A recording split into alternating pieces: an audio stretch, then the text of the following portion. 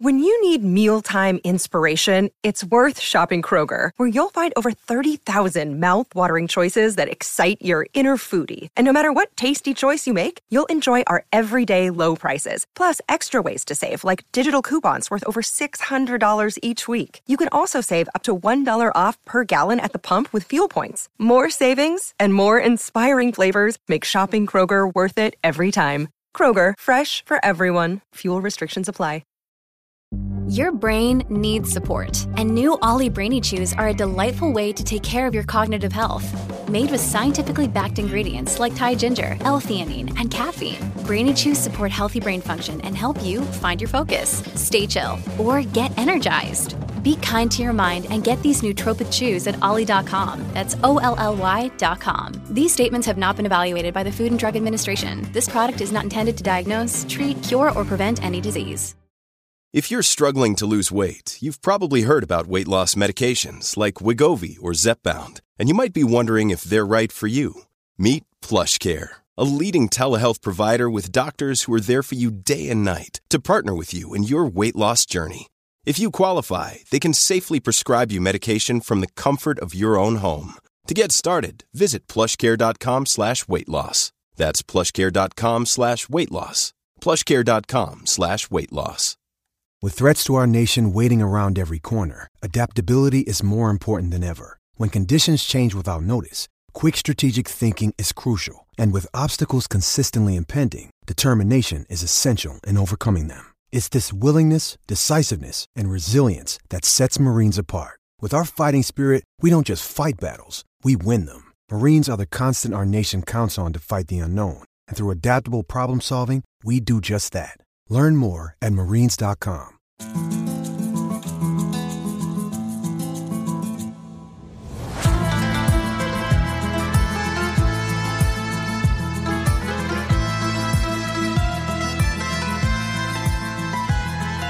Dear listeners, welcome to a new episode of the Party That Particle podcast show. So it's been a couple of months now since the end of the Women's World Cup, and Spain are the champions, and those, despite the fact that they haven't been in the limelight, but they kind of achieved something great because it was the first international trophy for Spain in the women's category, and that's been very, very great because given the talent that Spain has at the moment, they should be one of the best national teams in the world. But there are other things which kind of took the limelight, and joining me to talk about not just Spain's Women's World Cup, but to maybe focus more on Aliti is Tom. Tom, how are you doing? Hey, I'm doing good. How are you? Well, I've been better, because it's not been easy. At the day of recording, the female team had a very good result, the male team not so much, and you have other things in life, but luckily I'm healthy and good. So, Tom, it's your first time on the Papod, so thanks for accepting the invite. Thank you for inviting me. We did speak a little bit. It was last year, or maybe even earlier in the year. Last year, I forget.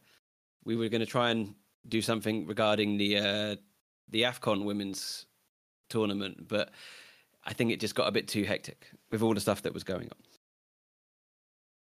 Yeah, I can recall that well.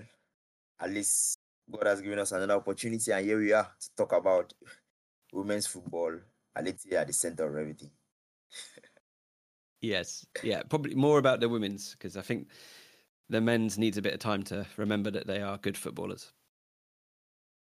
Yeah, I think the Papod basically was created to cover everything Aliti, not just the men's football, but also the women's side, because Atlético Femenino are a very good team despite the recent struggles, and we are going to touch on all of that.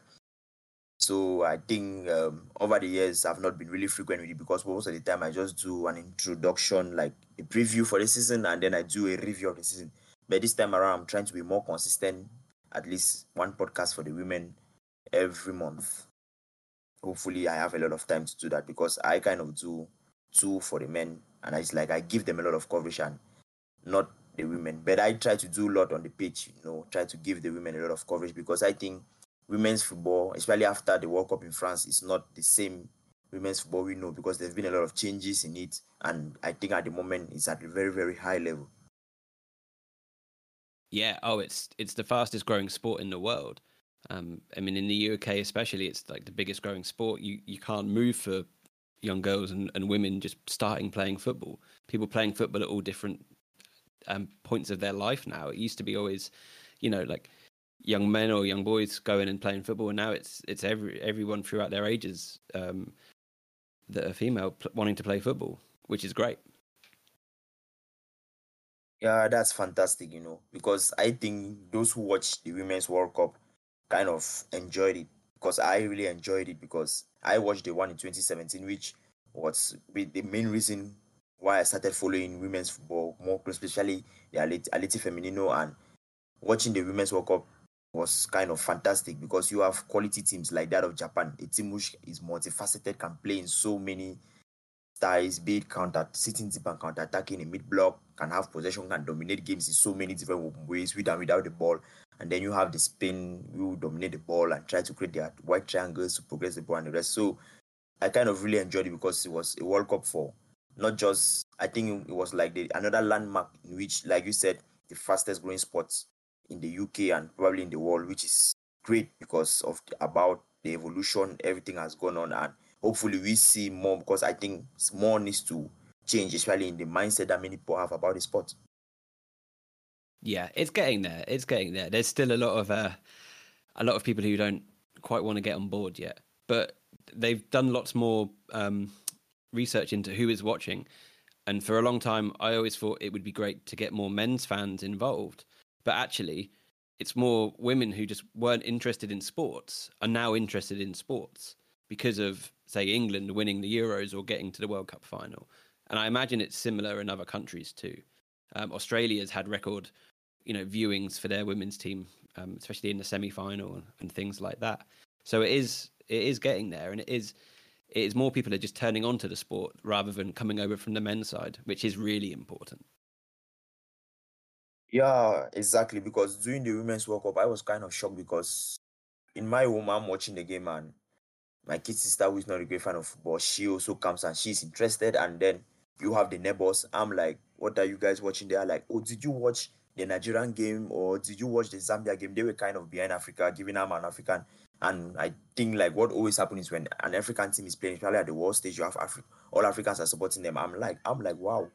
And they are like really, really into it. And to be honest, not just a single person, but you kind of have the ladies kind of grouping up, and despite the fact that some of the men, like you said, are not interested, but people who are actually interested in movies, like the Nigerian movies, like Nollywood, because that's something which is very popular in Africa here, but you have them maybe sacrificing some of their TV series to watch the game. I'm like, wow, that's really great. They're like, yeah, it's feminism. And I'm like, wow, that's actually very great, given that a lot of people, like you mentioned, who were not interested in the game and actually there. Because I actually have, like my neighbor now, she just bought a Nigerian kid, and the name behind the kid is not Nacho, it's not Osimhen. It's actually Plumtree. I'm like, wow, that's great. That's cool. Yeah, and she's just gone to Saudi Arabia, which is a whole another thing to talk about on a very different podcast, probably. For sure. Well, if you have the Saudis and their money, well, who knows? So I'm talking about the World Cup.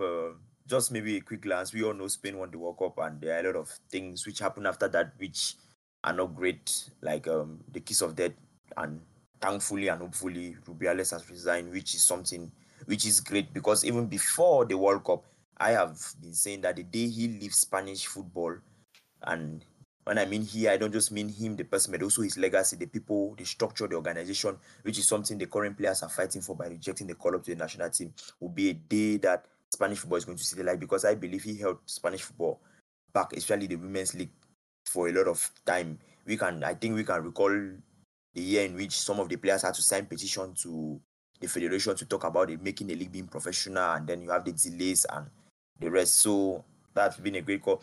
But talking about the sporting things before we get to the kiss of death and everything, what were some of the things you found interesting in the World Cup?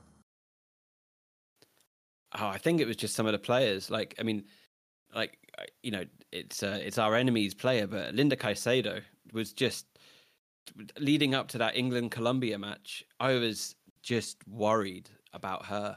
I was just absolutely worried about her because that goal she scored against Germany, which I think got the goal of the tournament, was my favorite goal of the tournament, and I was really worried about what they were going to try and do, and it was, it didn't quite happen for her in the match against England, but she really announced herself when I think a lot of people who maybe hadn't seen her or had maybe watched Real Madrid when she came in. I think she came in January this year, sorry. Yeah. Last season. And I think people didn't quite know about her. Obviously the people like the journalists that are on Twitter, knew about her and they were excited for her, but a lot of people just didn't know what to expect. This Colombian coming pretty much straight into the starting lineup for a top tier Liga FA team. So she was really good, and a lot of the players for the Spanish national team were really good. Obviously, I was trying to support the ones that were playing for Atleti, but also playing against England. It was a bit difficult, but they deserve to win that match. Yeah, for sure. Spain were the better team because they actually played really, really good. I think after the embarrassing defeat against Japan in the last game of the group stages, they kind of get their act together, and then we saw a better cohesive team who could handle counter-attacks better because they were actually torn apart by Japan in the group stage. So, Tom, the next question is, who was your best team? Because I've given the amount of praise you had for Linda Caicedo, which I think nobody will blame, no Atleti fan will blame me for that, given how brilliant she was, and the goal she scored against Germany, like you said, was just phenomenal. It was top class. The way she created the space for herself, get away from the defender and the curler. Oh God, that was brilliant. Well, sadly she plays for Real well. So, who is your team of the tournament? Who is your? I know they give the official awards, but who is your own personal favorite team of the tournament, and also young player and player of the tournament? Ooh. I think Lauren James was probably one of my favorite players for the tournament. A shame that she didn't get to play the entire tournament, but what she was doing on the ball, like she's like a basketball player playing football. She's just about 2 steps ahead and she's doing stuff, and she's like trying to shoot 3-pointers, or she's trying to set the way she plays is so interesting to watch. And when everyone's on the same page with her, it's really fascinating and it's really interesting to see what happens on the pitch, because that's the sort of thing that's going to make England a real problem against other teams in the coming tournaments. So Lauren James was one of my favourite players. But equally, Aitana Bonmati you could just watch her play all day, Yeah, for sure. I will not say my favorite player, but she's one of the players I really enjoy watching because Aitana is just like she's ahead of the curve. The way she makes every movement, the way she plays, the way she handles the ball, the way she reads the game, her every action is like it has been pre-calculated and is being executed at the highest level. And then you have her coming and saying she kind of watch clips of high top midfielders, not like Iniesta, Xavi, and try to see what they do when they don't have the ball and when they have the ball. She's just exceptional. And it was also great seeing how maybe her coming out of Putellas' shadow, given Putellas' injury. Luckily she's back and kind of leading the Barca feminine team to the Champions League. She just had an incredible year for club and country. Yeah, and I think like Spain were probably one of the teams of the tournament in that respect. Is that the way they turned it around after Japan, which it felt kind of odd. It didn't feel like that was Jorge Villa's team that came out after that. It felt like the Japan match was definitely a Jorge Villa performance. So I was like, is someone else maybe pulling the strings here? Has someone like stepped in and said, right, this is what you need to do? Because it did feel a bit like they were a different team afterwards. And whether they were just, smart enough to say, right, we need to do this, fair enough. Because they did it, and they, you can see. And in the back of my mind, since before the tournament started, with the protests from the 15 that didn't want to go, I was like, I bet they win purely just to for him to be rubbing it in everyone's faces, 15 of my players said no, and I've still won the World Cup. Yeah, it was just so fantastic. And getting back to your praise on James, and like you say, she's just like a boss. She was actually phenomenal in the game against China. I think watching her, she was just great. I don't know how Chelsea and Emma Hayes are going to handle her, but she's actually a lovable player to watch. I just pray she have more minutes and maybe they incorporate her in the right way, because I believe she has a very high ceiling, and she's the better one of the James. I think she's better than her brother. I will say that for sure. Yeah, it's that the pair of them obviously come from a very interesting footballing household, but she's just so good. Like, yeah, like, and to go and watch Chelsea, like they played Roma in a preseason friendly 2 weeks ago, and she scored another great goal in that. They won 3-2, very close match, but like she scored another really good goal in that game. She had the space in front of her and she just lashed it, and it dipped just under the crossbar. But yeah, it was really good. So yeah, she's someone to watch. And yeah, like again, all of the Barcelona players that were at the World Cup in different guises, like who else was there? Fridolina Rolfo. I really enjoy watching her play. She is really good when she's fit and going and hungry. It was a shame that and again, it's like this is from a pure fan perspective. Like Caroline Graham Hansen is probably one of the best footballers in the world, and when she's on her game, it's incredible. And it's a bit of a shame to see Norway not reach their full potential with the players they have. And we've just got Bilda Boarisa into Atleti, and I haven't really seen enough of her because she didn't get all the minutes for Norway, but she also didn't get a lot of minutes for Manchester United. And in the 2 years that she was there, I didn't really get to see a lot of those matches. I'd always try and watch as much of the women's football as I can if it's on TV, especially in the UK. But it's just didn't get to see what she's about. So I'm hoping she can do something for club and country moving forwards. Yeah, like you just mentioned, Caroline Graham Hansen, like James, I think one of the best dribblers in women football, and she's a top player. I can still recall the goal she scored against Emahezi's Chelsea in the semi-finals at the bridge, and it was just so fantastic.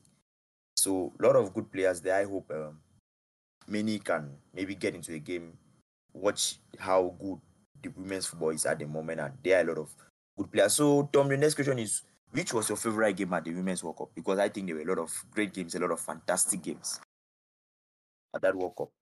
Oh, so I think the England-Australia game was one of my favourites. But also watching Japan beat Spain 5-0 or whatever it was, 4-0 was really entertaining. Yep. Like Japan, the goals they scored and the way they scored them was absolutely wild. So that was probably one of my favourite games. And the Colombia-Germany game, because that was Germany just thought they were going to scrape through and go into the group stages, the knockout stages, and they didn't for games like that. So I think Colombia-Germany and Spain-Japan were my two outside favourites, but then England getting to the final the way they did against Australia was really great as a pure just emotional fan for the country that got through. Okay, well, for me, I really enjoyed South Africa-Italy because that game was really a bit of a roller coaster. You have Italy scoring. They know they are going through, and then you have South Africa crawling their way out of the pit, and then at the last step, you have Gatlana putting them in the first knockouts, making them go through for the first time in their history to the knockout stages. And that Germany versus Colombia, that was just top class. It was really, really, really good. And I think the final also as well was a very good game because I think Spain dominated for a while, and then they dominated throughout the game, but there were spells in which they kind of struggled against England's counter-attack or England's press at time, and it was kind of good seeing tactically how both teams adjust to each other's changes and to kind of have the upper hand. Yeah, exactly. So, Tom, if I'm guessing, your best young player of the tournament was definitely Linda Caicedo. She was the one who made the most of it. She was probably one of the ones who I was excited to see that I didn't know so much about. I just hadn't really seen her for Real Madrid because I haven't seen any matches really. So she was someone who really impressed me. Well, if you have been listening to the Papod, you know about Yash, and Yash was basically here for last time we talked about women's football, and he kind of writes a lot on women's football, and he has been a lot of praise for Linda Caicedo, which was not surprising how good she performed. It's just that I was kind of, let me say, it's like, you know how good she is, but seeing what she does, you were like, wow, this is just amazing. Because the goal against Germany, I can recall my neighbors. Sorry, my neighbor, which I said bought the plum tree gave jersey. Her mom was like, that girl is good. So when I told her, she was like, for real, at the world stage, and you are doing something like that, she was just so out of this world. It was just amazing seeing her do that at the world stage. Yeah, and I think that's like so.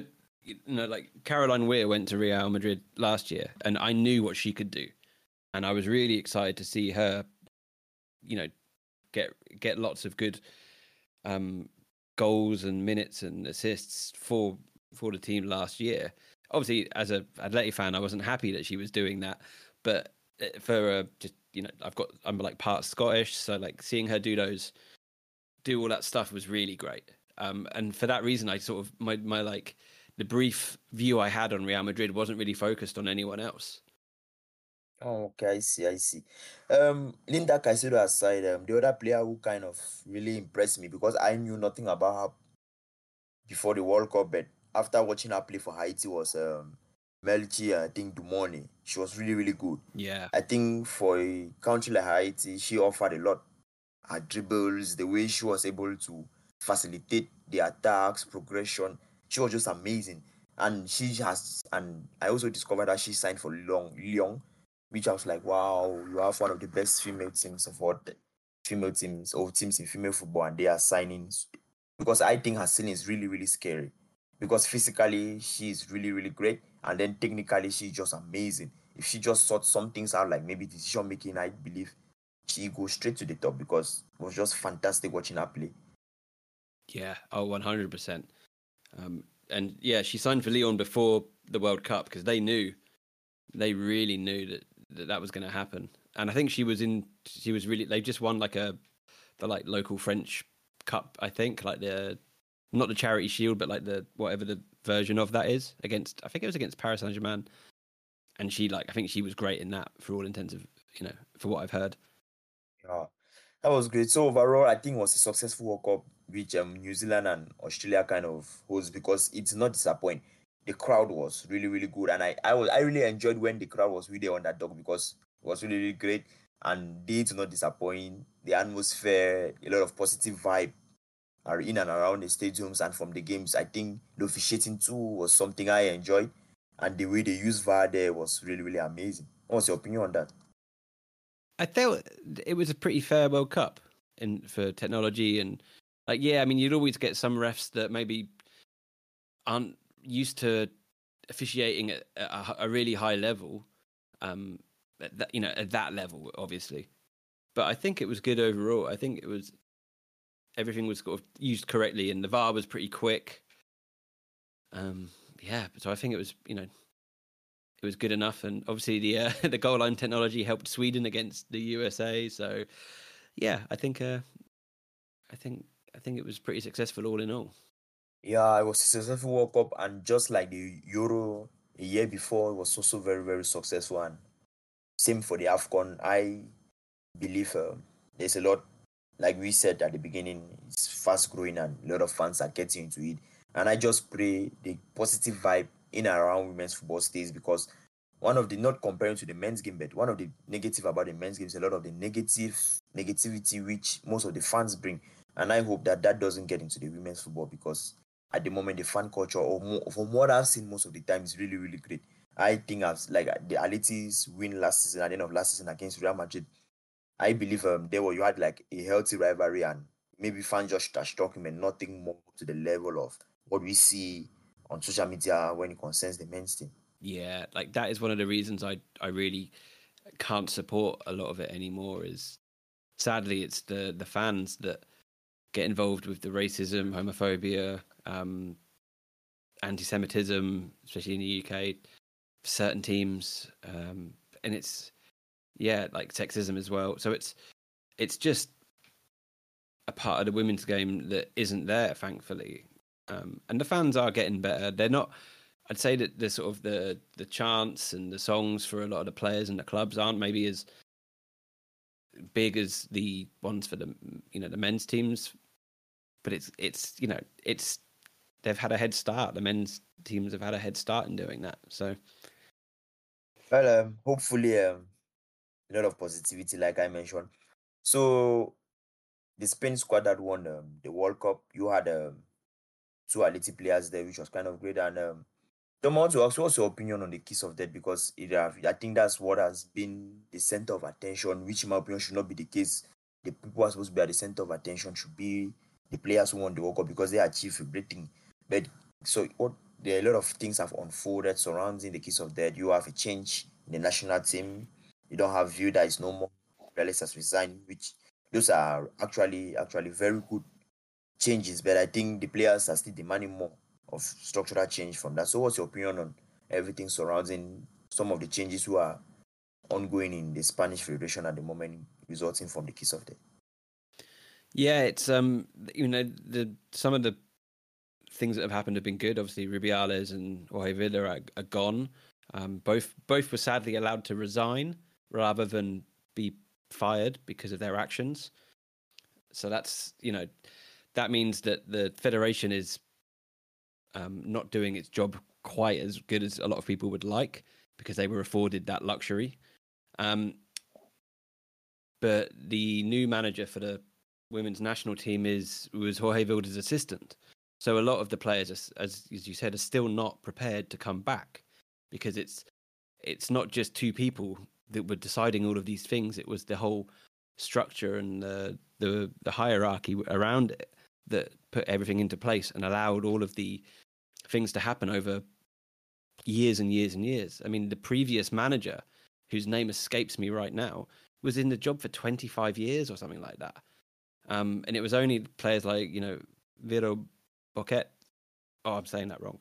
But she spoke out in 2015 and they got this guy fired or was allowed to resign. I can't remember. Only for the same thing to happen 8 years later, because Jorge Vilda was in the job for 8 years. So it's, there is so many structural issues still that haven't been addressed. And that's what I think it's 80 or so players, aside a few, have decided have said that they aren't going to come back until that is different. So there isn't a squad selection for, I think it's Sweden and someone else that they're supposed to be playing next weekend. And the national team manager had to cancel the press conference that was due to be at 4:00 on Friday. But she was at the Atletico game because they're trying to do like a third list of players. So it would be interesting to see who is going to come along and say they are happy to be included. Because it's not, for me, this isn't a way to get recognised by your national team manager because, 25 other players have said they won't turn up. That doesn't mean you're doing better than them. That just means that the opportunity is coming in a handicapped kind of way. Well, I think it's actually kind of sad because we kind of hope all these players can get in harmony and we can get the right structural changes which is needed at the Spanish Federation because, like you said, moving on from a guy who has been there for 25 years and he was being sacked for something, and then you have another guy which is basically behaving not really good towards the female player, not giving them privacy rights, which is actually sad.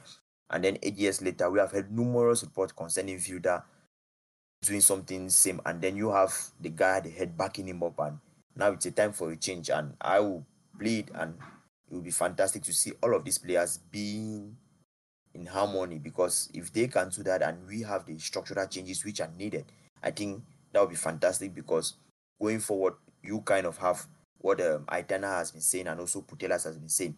Their job is just to play football, but given how things are at the moment, they have to fight for the future generation. They don't want the future generation to go through the same thing they are going now, because it's like what's your profession as a footballer? To play football. But now you can't play football because you have a lot of things which are not being done right. A lot of things which are not even going right. Like, for example, the start of the season for Liga F, what happens? You have the players calling strike because the proposition the league made and for salaries and everything, they could not find an agreement.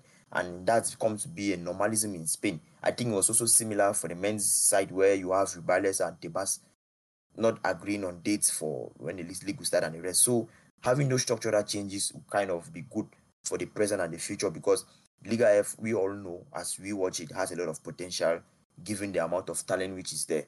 Yeah, exactly. And I mean, and obviously, as you just said, like they were delayed by a week because of the players who still aren't getting the minimum general salary in Spain. That I think it's like 25 or 26,000 euros a year.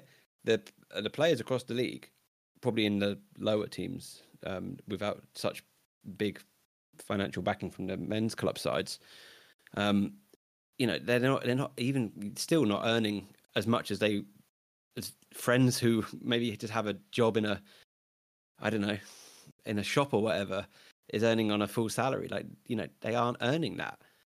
And that, when you look at the disparity between the men's and the women's in salaries, it's so huge. So a lot of them have to sign on these weird endorsement deals or make sure that they've got a good amount coming from boot sponsors, because, they aren't earning the money that they need to survive. To so much as, like you said, like there's so much activism that they still have to do. They have to talk about growing the game. They have to talk about why it's different and why they aren't earning as much money and all of these things. They're constantly having to talk about everything but football. Exactly. Like, for example, like I may have been mentioning, Spain won the World Cup, but what happened? That's not even the major headline. The major headline is something else. So hopefully the players can get behind. They can all come in accord, like they did, I think, a couple of years back, to make the league kind of professional. Because I think it's not been long that Liga F, just the naming came into place, the TV deal came into place. Because prior to that, you have a lot of times where they have had agreements and there's no TV deal, there's nothing, which everything is going in. It's like in helter skelter, just like a scatter something. So hopefully they can come again together for this to actually come in place, like you mentioned, for the salary cases and the rest, because this is they are actually playing at one of the highest, let me say the highest leagues, or one of the best leagues, sorry, but not the most financially strong league in the world. So I think the federation can do more to strengthen it. And I was kind of happy when I saw Liga F introducing an application earlier this season, which is great. And I will put the link at the when we will be talking about the podcast, so that you can actually download it if you are interested, because it kind of keeps you up to date with the league and highlights and the rest. So that was kind of one of the steps taking closer into making the league kind of full. Tom, so coming to Atleti, I think there's no better place to start talking about Atleti than talking about the cup victory against Real Madrid, because I know the league has started and Atleti beat Athletic Club Bilbao by 3-0, but we will talk about that. But first, what's your view on Manolo Cano coming in halfway through the season and then ending the season on a high by winning a trophy against a rival like Real Madrid? It was great. It was from we'd won a cup trophy against Barcelona a few years ago, and it was great to win that trophy. But again, and it sounds like a downer, a sad thing, that we probably, Real Madrid or us, were in that final because Barcelona were expelled from the competition. Which, I'm not going to sit there and talk about that but it is a factor. Like Jay-Z wasn't registered properly, or no, it was she'd picked up a booking again for Madrid CFF and was fielded illegally. So, they got disqualified from the competition. So, yeah, we won that competition. And I'm not going to take anything away from that, because we beat, we came back in the last, couple of minutes of the match. Was it Benini scored that incredible goal and we won on penalties? We won that game against a club rival. So that is really sweet. But, yeah, as we sort of spoke before we started recording, that the real rivalry has always felt Atletico versus Barcelona, not the new El Clasico, because it's, Real Madrid's only been a team for 4 seasons or 3 seasons or something like that. And they were, they just bought their way in, which is very Real Madrid. Exactly. Very Real Madrid. Very Florentino Perez. I'm sorry. I'm not really a good lover of Real Madrid, and I can't say positive things. A lot of positive things against them. Sorry, I can't say a lot of positive things for them. and it was actually good winning the final like we did, because I think they were 2 goals up, and I was like, "Oof, it's like these guys are gonna win this." And then you have Estafa Banini's free kick. Oh, that's a legendary goal. I think, in my opinion, as an Atleti fan, that free kick from Banini is right up there with the goal I think Miranda scored at the Bernabeu, because it gave a lot of joy. I can recall shout. Shout, you just have a pour of emotions. I know Aliti has won trophies like they've won the league a couple of times, but winning that was actually great. And like you just rightly mentioned, the real game, the biggest game in Spanish football is Atleti versus Barca. But like you said, Real Madrid have kind of bought their way in, and they have the financial backing, and they are spending a lot, which is maybe good for the league, given that the league kind of have an audience, but buying their way in was not really good, because I think at the time you had a little bit of resistance towards that buying, if I'm not mistaken. But Atleti vs Barca was the biggest game, because I think you had those years where Atleti are edging Barca to win the league. I think those 3 leagues in a row Atleti won, and it was kind of fantastic, because the competition, the rivalry for the compete for the title was good, but Atleti kind of fell off, and a lot of things happened, and which we are going to talk about that. But like I said, that win was actually great, and despite it coming at the fact that Barcelona made a mistake, which kind of cost them, but kind of gave a final which was kind of nice for my Atleti's perfect. And it was also great seeing the Atleti's faithful getting a reward for being under the rain, still singing despite the fact that the team was 2-0 down, and then going to penalties and winning was just so fantastic. I think that game was actually good, and it kind of made me fall, I would say, more in love with Atleti. So talking about this season, and we are going to talk about the problems Atleti have been having over the years, because we are going from a team who won the league 3 times in a row to a team who has not even qualified for the Champions League in the last 3 seasons. So it's kind of shocking. I'm sure it's like, what has happened here? So Tom, can you just give us what has been the main issue, or to those who don't follow Atleti Femenino that closely and maybe are interested after listening to this podcast, what has been the issue for Atleti Femenino recently?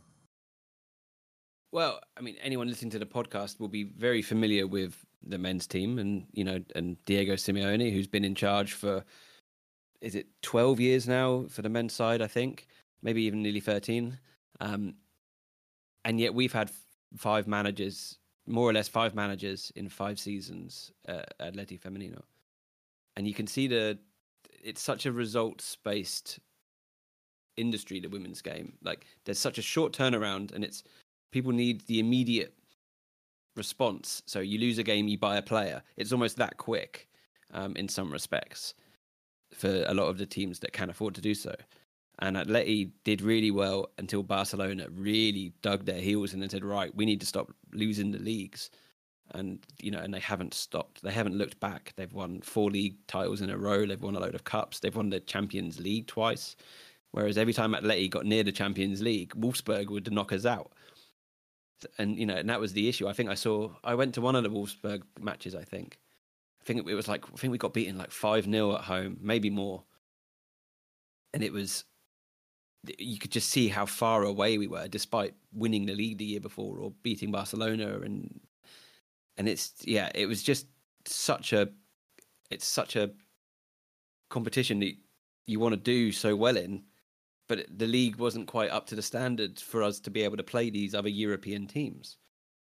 And, and that came with a lot of players after the World Cup in 2019. A lot of players left, a lot of players came in. We tried to get a lot more international players in, and we just didn't get a really settled squad for probably until Manolo Cano came in last season, and the players we had were actually really good, but Oscar, what his name was, Oscar Fernandez. Yeah, Oscar Fernandez. He couldn't quite get them to gel. The season that he had with them, he pretty much did a different starting lineup for almost every match.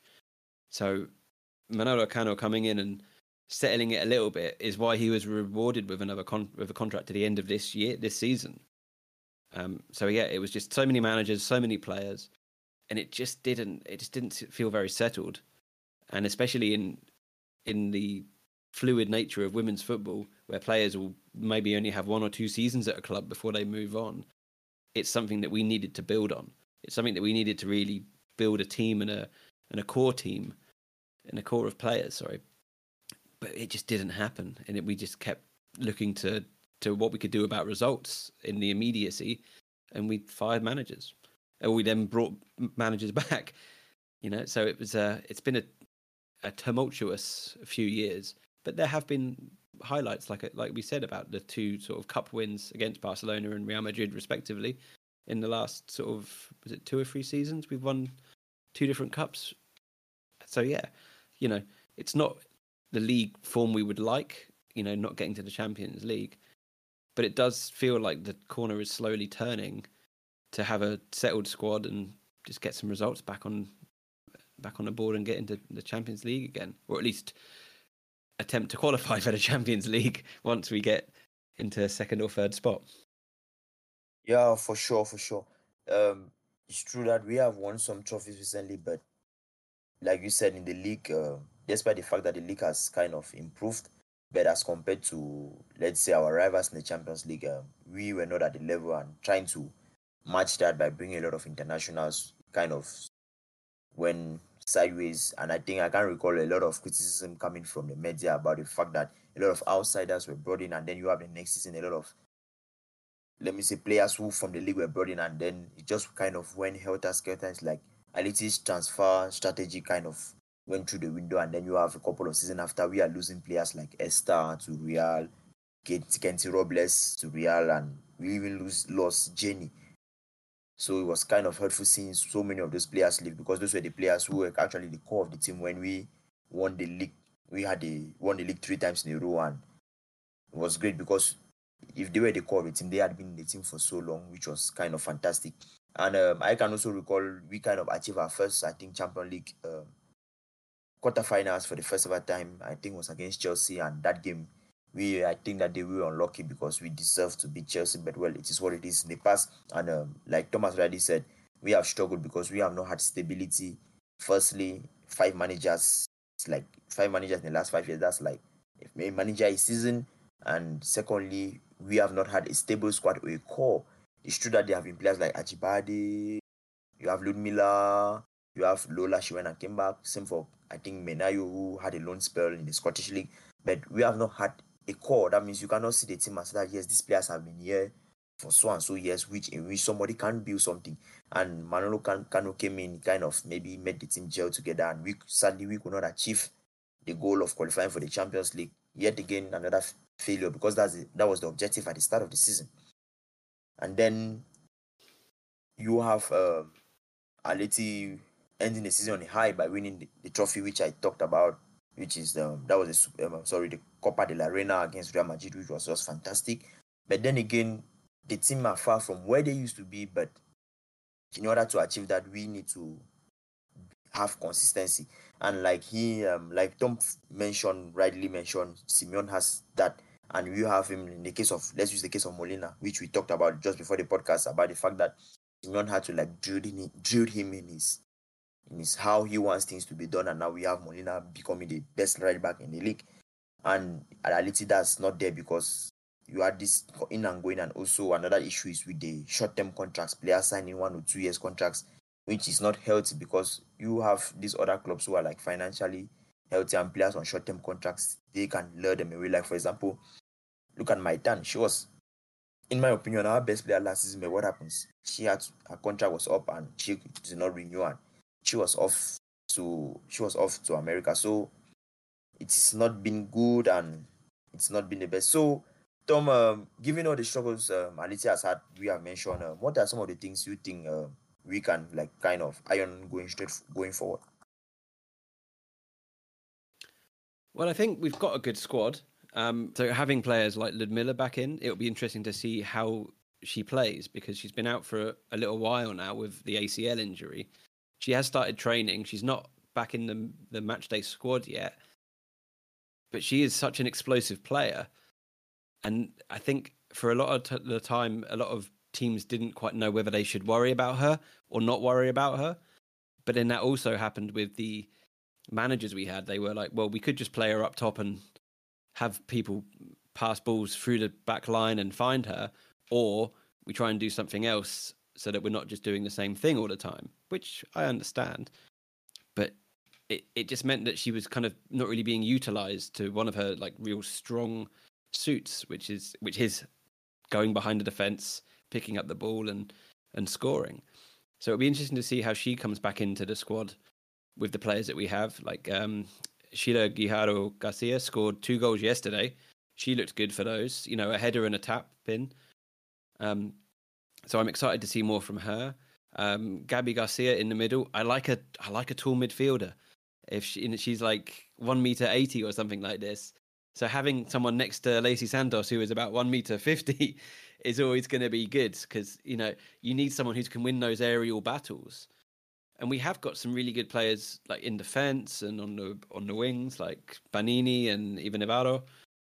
Like these players are going to be really if we can keep them fit and keep them playing well, they're going to have a great season. The only issue, one of the main issues, which I guess is for women's football across Europe, is how quickly some of these leagues are coming back in after the World Cup.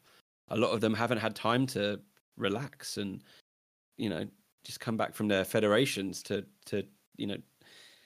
before they've had to start playing matches again. So it'll be interesting to see how these new players, who should gel a bit better. I think instead of getting 10 players in, we've only got maybe 4 or 5. So there is a little bit more of a there should be easier to integrate them into the teams. Anna Chernogosevic, I'm terrible saying that name. She's really good, but she can play in lots of different positions. So I think they brought her on yesterday and she went up top into the 9, or even on the one of the attacking 3. So she'll be interesting to see where she plays for the team. And she's experienced in the league, so that's good. Same as everyone else I think we brought in, aside Bilbao, is experienced in the league, so they have an idea of what they're getting into, which again is really important. I mean, you see that across lots of leagues, that the players they bring in, they don't, maybe there's some differences league to league and club to club that means that when they start, it just isn't quite, they take a bit of time to settle in. Like we said about the Simeone thing earlier, about working with the players. And I think that's, sometimes you do need that. But if you've really played in that league, it should be a bit of a quicker integration. So I'm excited to see what we can do. I really like Lacey Santos. The goal she scored against England in the World Cup was really good. And I was happy, but I was sad again because, I conceded a goal. But she's always been great. Her and Maitan last season and the season before, and they were really good together, and I really liked the dynamics of someone winning the ball and having play into her for her to then move on up the pitch. So, if I want to see Lacey Santos have a good season again, because she is a really important player for the club. And I want to see players like Carmen Manao just have a consistent season again, and because she was great. She scored some great goals when I remember seeing her in 2018, 2019. She was scoring goals from the edge of the box, lashing them in with her left foot, and I was, it almost like sometimes players don't have any reason to do that, and there she was and just hit it, and it just goes, and you're like, wow, okay, she is a good player. And it's the little bits of injuries that a lot of them have had. There's always that setback. So I am excited to see what a lot of these players can do this year, and how consistent the squad stays. Because with having a big squad and a lot of good players, the rotation can really affect the mood, the performances. So I want to see how it works with what the players that we have this season. Yeah, you just talked about Carmen Menayo and how she used to score a lot of goals, and she did that playing as a left back where she could attack more. And you just talked, and you remind me of Olga Carmona in the World Cup, where she had a lot of those strikes on the edge of the box looking for a goal, and she finally had it, the final, which was great. And hopefully, like you said, we can see a more steady and balanced squad, because we have a good squad at the moment. And one of the players in preseason which kind of caught the eye was Gabi, because like you said, she kind of is like a tool midfielder, a ball winner, somebody who can allow Lacey to kind of have an impact further up the pitch, like not dropping deep. And it was quite interesting because Oscar Fernandez last season in preseason, he did something fantastic against Bayern, where Aleti faced difficulties in like progressing the ball and also creating chances, but he kind of used in the build-up maybe my turn higher up, and then you had Banini and Lacy dropping deep, and they were causing all sorts of problems for Bayern. But when the season started, I don't know where that plan went into. Well, but hopefully, like you said, we want to see Lacy have a consistency because she's just fantastic. When she's on the ball, she makes things happen for Aleti. And Banini is another, which if those two can get in contact or create a lot of things, then that's great. Because in preseason, it seems like Manolo has been using like a 4-3-3 with you have a ball winner, and then you have Lacy and Banini playing as like 2-8, and if those triangles, when they click in preseason, it was actually very, very good to watch. And that is something I'll be looking forward to this season, because if those two can actually be on the same wavelength, and we are sure they will be able to maybe create chances for the attackers we have, because you have Evan Navarro, who came from the World Cup and is also great. You also have Marta Cardona doing great. And now if you have the likes of Ludmila and Rashid, who are players who can run behind, and if those two can actually link up and actually play those balls in behind for Ludmila and Rashid, I can recall there was a time in the league where I think when we play against the bigger teams and they are afraid of the pace of those two behind, and spamming long balls to them was kind of the game plan, like you mentioned. And at times it was actually good, because I think those two are their best when that is happening. And you mentioned for the centre backs, I think the centre back, it's an area where I think we don't have a lot of depth there, but I believe Menayo has did a great job last season there, and she playing there this season, and she did a fantastic job in preseason. And having Lola in goal is kind of great, because I can recall there was a time when Lola kind of struggled with the fans, and where fans were like, yeah, we lost this because of her, but it's kind of seeing her being the captain and the leader. We also have Van Dongen, who is a leader on and off the pitch, and we can all recall the footage which was shared on social media when she spoke to her teammates during the Copa de la Reina final against Real Madrid. So I think we have a good squad, and we have made signings who are used to the league, because you have Gabi, you have Sheila Gujaro, which came from Villarreal, and she, like you mentioned, scored a brace on her debut, which is just so fantastic. And I think the fullbacks are a position where I think we are covered, because we have very good fullbacks who are good on the ball, fullbacks who can drive with the ball forward, which is just fantastic. And we signed those two fullbacks from the league, and which shows that our signings in recent season has been great. But the issue now is keeping those players, because we just lost Irene to United, and it's true, yes, we have Viude de Borissa, who just came in, and she's kind of new to the league, but I've asked about her from Yash, who is when it comes to Wuso, he is very fantastic in there, and he has a lot of praise for her. He says she's like basically the player who kind of find the pass where people can't do that, and she's more of you have the first and second phase player rather than the final third player. And we are going to say that she made her debut in the 3-0 win over Athletic Club. So we have talked about the players and the managers and how they are incoming and outgoing. We all know at the start of each season, Atlético Femenino's aim is to qualify for the UEFA Women's Champions League. So, seeing given the squad, and it's true, yes, it's just one game, given the squad and Aletias at the moment, what's your opinion? Do you think that is attainable, given Levante have just been knocked out of the Women's Champions League, that's the qualifying rounds, and that means they will fully focus on the league. So they are obviously a contender. Do you think Aleti actually will achieve that goal this season? Excuse me. I think they will. I think there's enough there to be able to do it. Again, it depends what happens on everyone around you. Like, we're top of the league because we scored 3 goals yesterday compared to Real Madrid and Barcelona only scoring 2 goals in each of their games, respectively. So we're top of the league, or nearly. I don't know if results have changed today, but because we have 1 goal extra. No, we are still top. We are still top. So that's fine. Like first game in, we're top of the league. And that's going to be that's the important thing. And I think, like we spoke earlier, like we have to win against the teams that we lost or dropped points against last year. Our tough games should only be Real Madrid and Barcelona. They should be the only tough games we have. So we have 4 tough games. this season. That should be it. We should be looking to get points off everyone else because Barcelona aren't going to drop points. Real Madrid probably won't drop points. So we have to be taking every chance we can get. And I think we can get Champions League this year. I feel like Levante, I don't know the full ins and outs because it's really contentious. But like their manager, who used to be Atleti's manager, just brought in his partner to the playing staff. So for those who don't know, like Jose Sanchez Vera is in a relationship with Angela Sosa, and she left to go to Real Betis. Someone else I speak to on Twitter about this said that it was a bit of an issue while at Atleti because they got together whilst they were both in Atleti, and now she's just gone to Levante. So that's not a good look. So I think there might be a little bit of disharmony in the squad.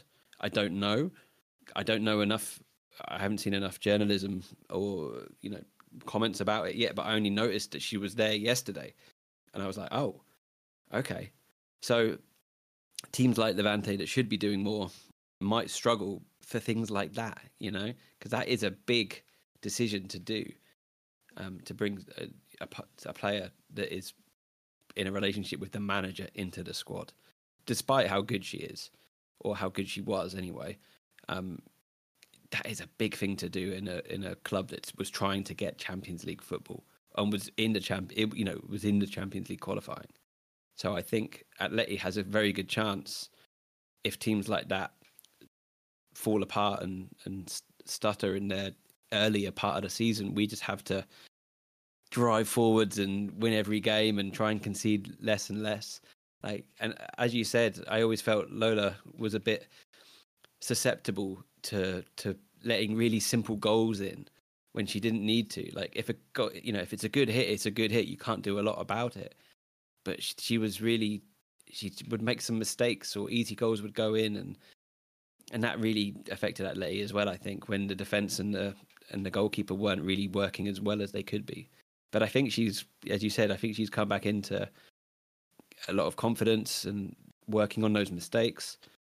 And I think, we've been a lot stronger in the latter part of last season and the start of this season.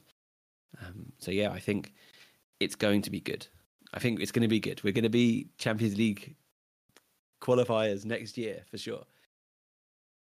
Well, that's a lot of optimism. Well, I'm still not sure. It's true. After one game, I am very happy, especially given that we beat a club we beat Athletic Club at home. It's true that they have been downhill in recent seasons, but they are a tough opponent. So not actually easy, and scoring 3 past them, it's not also easy. But let's see how things go, because in recent seasons, it's we have dropped points against the teams we should be winning.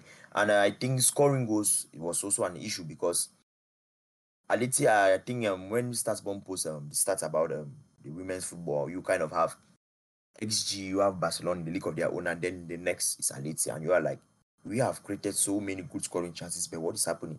You come to actual goal scored, we are not even the second, and we are not also actually taking our chances. And defensively, last season, we were actually kind of fumbling, because it's like you have a team who creates a lot of good chances and a team who also gives chances. So finding that balance is something I think Malolo Kano has spoken about over the summer, especially in the preseason games. And you have the game against Milan, like I told you just before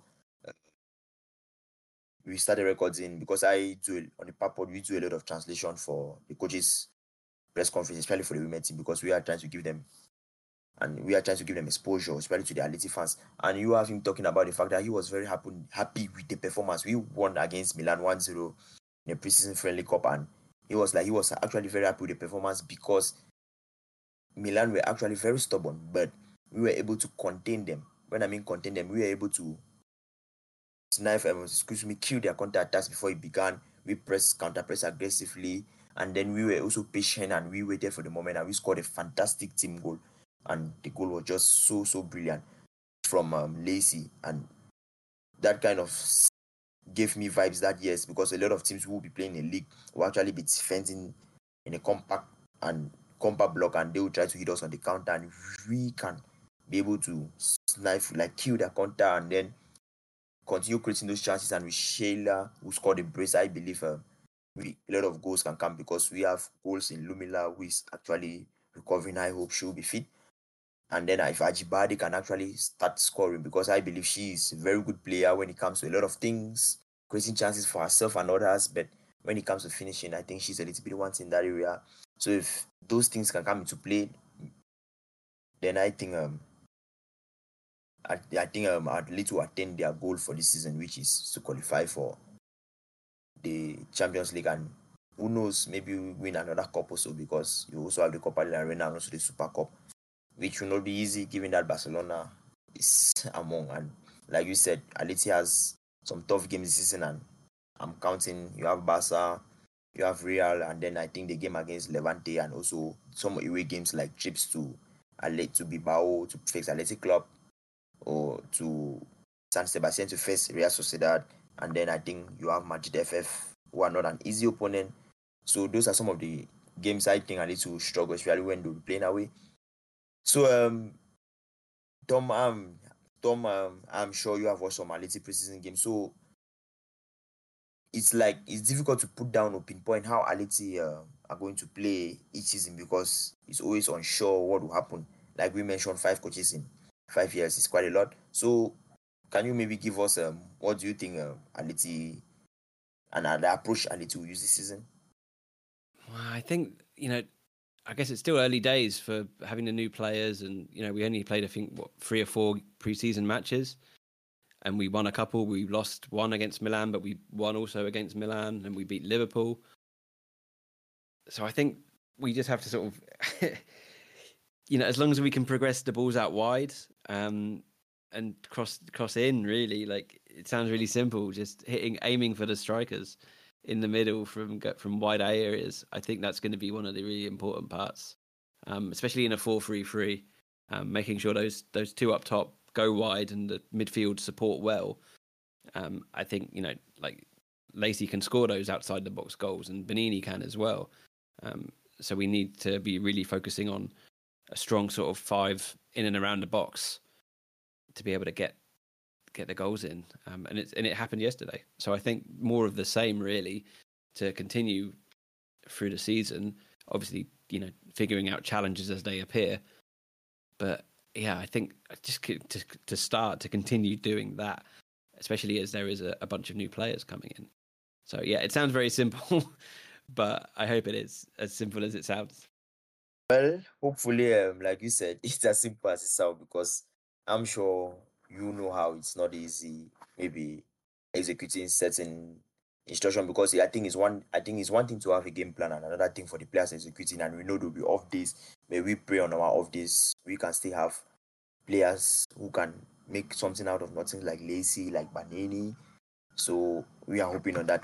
And actually, I think like I mentioned before, we'll face a lot of teams who are going to like concede possession. That means they're going to allow us to have much of the ball.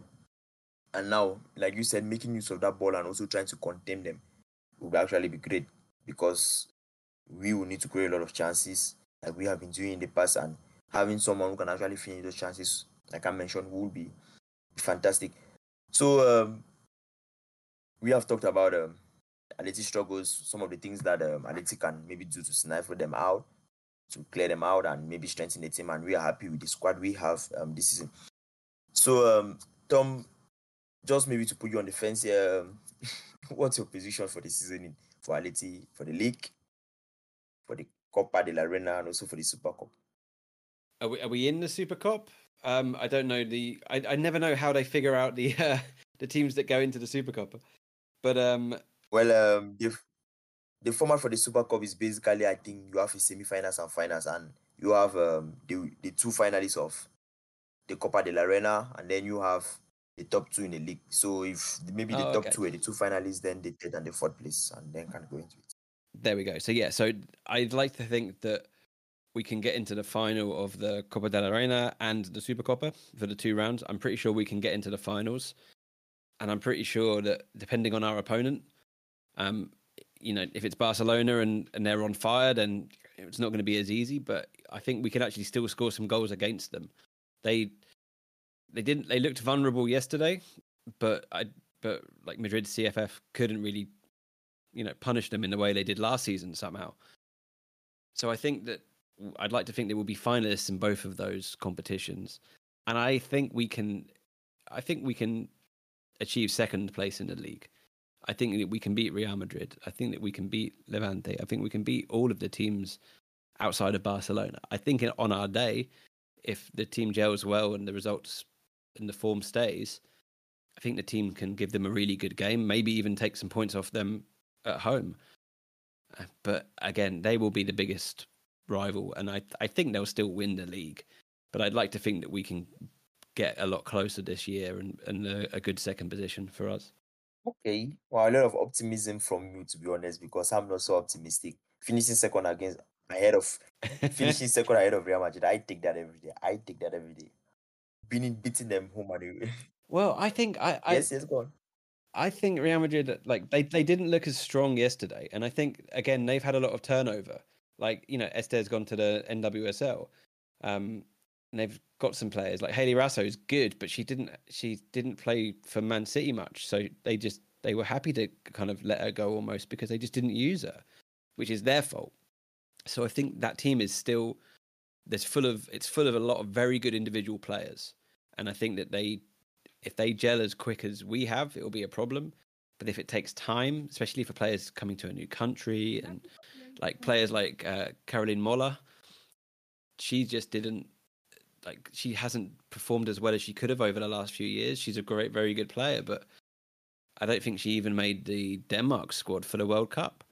So that's some of the issues I think that they face, as well as what Atleti faces, for just a team in transition, especially moving forwards. So yeah, it'll be an interesting season, I think, and it's going to be a long season, especially after the World Cup and the Olympics coming up and things like this. So yeah, I think it's going to be interesting. Okay, so I think you rightly said it's going to be an interesting year. Especially, I think you mentioned that most of the players don't have a lot of rest because I was shocked when the World Cup finished and Atleti had resisted a couple of weeks after Atleti starts preseason, and then I'm seeing in games, I'm seeing Lacey, I'm seeing Banini. I'm like, oh, they have not had a lot of rest, but they've looked sharp in the first game they played, which is actually positive. And about Real Madrid, well, like you said, dunking on them I take that every season. Even if we are as bad as they come, but we get a result against them. I take that every season. And as for Barca, well, I think Manolo Cano's game plan last season against Barca was really, really interesting because his man-for-man high press orienting and forcing Barcelona into turnovers and also making them go long was actually very good. It's just that, well, execution was a problem because when Atleti actually won the ball back in decisions and we could not punish them, I'll really be interested to see how he can tackle Barcelona this season because I really like what he did in the first 25 minutes of that game before Barcelona. It's true Barcelona kind of started going long and trying to use the pace of Oshuala, but I think Atleti handled it very well.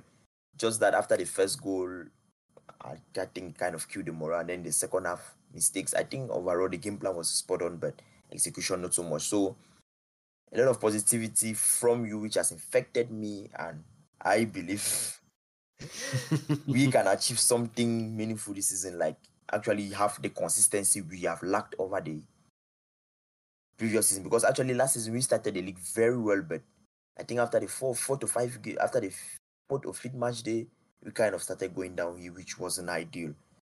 So hopefully we kind of concentrate and then have what we need this season.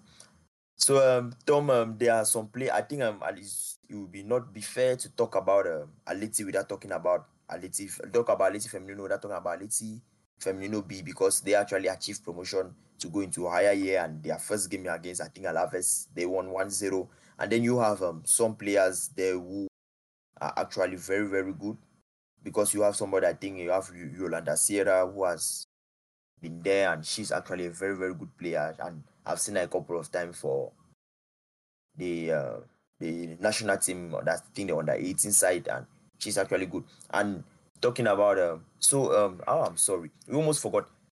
What is your opinion on Wifi, on Lucia Morel? Because last season she was just fantastic. She was basically averaging almost a goal per game. So what's your opinion? We cannot finish this podcast without talking about her. Yeah, the important part of every household now, Wi-Fi. I've from what I've seen, again, I didn't see a huge amount last year just due to volunteering with a women's team over here. So a lot of the matches that weren't being televised, I couldn't see anyway. Normally, I can try and find a way to watch them, but I was out of the house a lot of the time when they were playing. She's been really good, and she obviously came back. I think she was part of the under 18 squad that won the European Cup, I think, for the national team. So she was part of that. So her and is it Andrea Medina, isn't it? That the pair of them, yeah. So the pair of them, they're obviously very good players. So it's good that we've got them closer to the first team. I don't know a huge amount about like the second team, the B team, because again, it's like a lot of things, especially being further away, it's harder to find the information about, aside maybe seeing results on Twitter. So I haven't really seen a huge amount myself about that team. So I don't know a huge amount about some of the younger players coming through. But yeah, the few that I have seen, like we've scored some good important goals for us last year. So long may it continue, especially in a team that needs to keep rotating to be in two cup competitions in the league. So it's important that all of our players are ready to go at a moment's notice, because one of the biggest issues in women's football are ACL injuries, and they can happen at any time, sadly. So we need to make sure we've got a very good squad ready to go in case someone does pick one up. Yeah, for sure. Like you said, the B team has actually been doing fantastic, a very, very good job. And they won promotion, like I mentioned. They won their opening first game, and there are lots of players that who featured in the friendly, I think, against Milan, which we lost because we kind of played the final against Milan, and 2 days later we are playing against Milan again. So kind of some rotation, and you saw a lot of them there, and they were actually decent. And I think despite the gap level, you have a lot of players there, which in my opinion can actually do well in the first division should they get loan moves, but staying there to kind of help the team achieve more promotion would be great. Tom, to be honest, it's fantastic having you here, and obviously, like you talked about volunteering in your women's team, you have been keeping me up to date with it, and you guys have actually been doing very great. So, just to maybe give a little shout out to the team, can you tell us more about like how far you guys have been this season? So we are. I think we've played 6 games, and we've won all 6 games so far. So 2 cup games, 3 league games. So 5 games. Yeah, 5 games, I think. So far, 5 competitive games so far this year, in like the last month. So yeah, we're doing well. They're called Moneyfields FC Women. It's on Twitter somewhere, I'm sure. We're tier 4, so we've got teams like Bournemouth, from the Premier League men's teams. Their club is in our league, their women's team. So we've got we'll have them and Exeter that are going to be the real threats this year. So yeah, it's going to be interesting to see if we can get promotion to tier 3, because the team is good enough, and the support staff around them are really good as well. Not myself, not included. I'm just someone who can take notes on an iPad. So yeah, it's nothing to do with me that they're really good. But very modest, very modest, but very honest, sadly. But yeah, it's as I said earlier on, like it's the fastest growing sport in the world, and the support that anyone can give to their local women's team is really encouraged. We recommend it, because that's the only way the game will grow more, is more people just getting down to their local team. So yeah, I hope people do get involved, even if 2 people follow the club's Twitter from this. That's always good, but because every little helps at the moment. So, but yeah, it keeps me very busy. Well, I think when we are going to tag you, are going to also tag the club, and that's Moneyfields FC Women. And like Tom said, they are actually going for promotion to the 3rd tier, right? Yeah, tier 3, yeah. Yeah, tier 3. So I think most Atleti fans will be behind you, given as a Colchonero yourself, we like to support our fellow brothers, and we are going to give her a shout out because, like you said, he is very modest because he said he's just doing the iPad and the rest, but I believe he does more. And he kind of contributes to their success, even though he will not admit it. But I believe the little he does, it goes to contribute to their success because not everyone will do that volunteering. And the rest. So we are praying for success of Moneyfield FC women, and we trust you guys will take it to the next level. So we are at the end of the podcast and talking about Atlético Femenino B. They kind of lost their second game against the Deportivo La Coruna. It's not bad.